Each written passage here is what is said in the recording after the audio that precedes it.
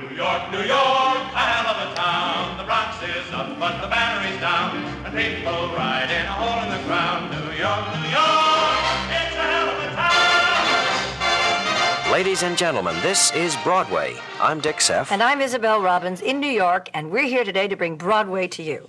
And today we have a guest who is the composer and lyricist of 3 shows, Pippin, Godspell, and The Magic Show, and he's under 30. My goodness. Welcome, Stephen Schwartz. Hi. Welcome, Steve. Thank you.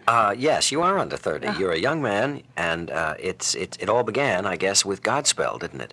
I mean, that was the first show to be produced. That was the first show produced, produced. How did it all begin, Steve? Where did it begin? Where did Godspell start? Well, Godspell started without me, actually. Did it? It was done at Carnegie Tech, which is a theater school from which I graduated, but from which also I was gone at the time that Godspell was first done there. I see. It was a project done by John Michael Teblak, the director and creator of it. It was then brought to the Café La Mama for 6 weeks. As a musical with a score? No. Oh. It had songs in it, some songs that were pop songs, some written by cast members. There were not nearly as many in it as there are now, but it had, I think 5 or 6 songs.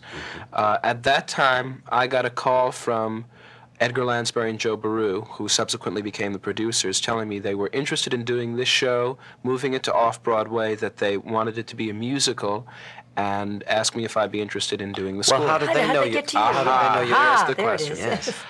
When I was at Carnegie Tech, I did a show called Pippin Pippin for a club there. And when I came to New York, there was some interest in some people who had heard the record of the show done at school in the show, and that was really what I came into New York trying to push. And my agent, I got hooked up with an agent, Shirley Bernstein, and she began taking me around to various producers and places to have them listen to the score, and among those were Edgar and Joe. Oh. And that's how they knew me for Godspell. It's very so ornate, Pippin isn't it? Yes. was Well, in then, with Pippin Godspell really, at the for same me, time, yes. really preceded Yes. Godspell. But they didn't ultimately produce Pippin, did they? No, they didn't. That's interesting. They lost a winner. Well, they got one winner. They didn't. They can't have 2. And they got Magic Show. Magic Show too. Yes. Oh, yes, you went back to them with number 3, they didn't called you? me. Yeah. Actually, again, they called me for that. They had seen Doug Henning up in Toronto. The magician. Yes. And had the notion of doing a show around him, called me and asked me to fly up to Toronto to see him, which I did, and that's how that came about. Well, you make it sound very simple, ladies and gentlemen. Sometimes you see, it is. See how simple it is to become a major Yes. Broadway? All you need is marvelous talent and a little luck, I And guess, some at luck. the beginning. That was the 1970s. And here we are, 30 years later. I'm still Dick Seff. And I'm still Isabel Robbins. We are delighted that these interviews live once again. More than 3 decades after they were originally recorded. Thanks to the Broadway League. And the American Theater Wing. We are so proud that this is still Broadway. Put some excitement in your life. Go see a Broadway show. Goodbye, Isabel. Goodbye, Dick. So Goodbye, long, Steve. So long.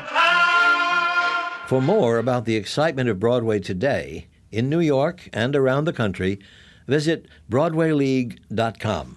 And to hear more from theater's great artists, past, present, and future, in their own words, visit AmericanTheaterWing.org.